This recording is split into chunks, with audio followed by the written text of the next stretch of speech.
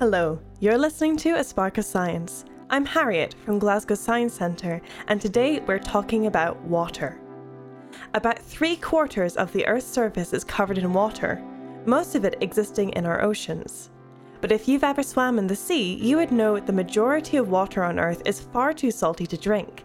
In fact, only 3% of Earth's water is fresh and drinkable, and the majority of it is locked up in glaciers, polar ice caps, and even the Earth's own atmosphere. Access to fresh water may become more difficult as climate change progresses and the world population grows. So what can we do to make sure we're not using more water than we need? Some simple solutions, like not running the tap when you brush your teeth or only boiling as much water as you need, can help save water at home. Fixing a leaky tap could even save up to 60 litres of water a week. Making sure less water goes down the drain by saving water from washing fruits and vegetables in a basin or catching water from a colander to use for things like watering plants can save water and money.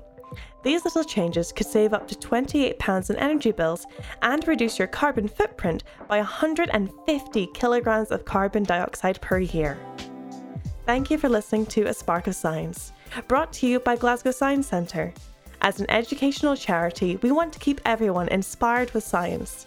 To keep your science brain satisfied, you can explore a vast array of science content on our website, and you'll find us on Twitter @GSC1.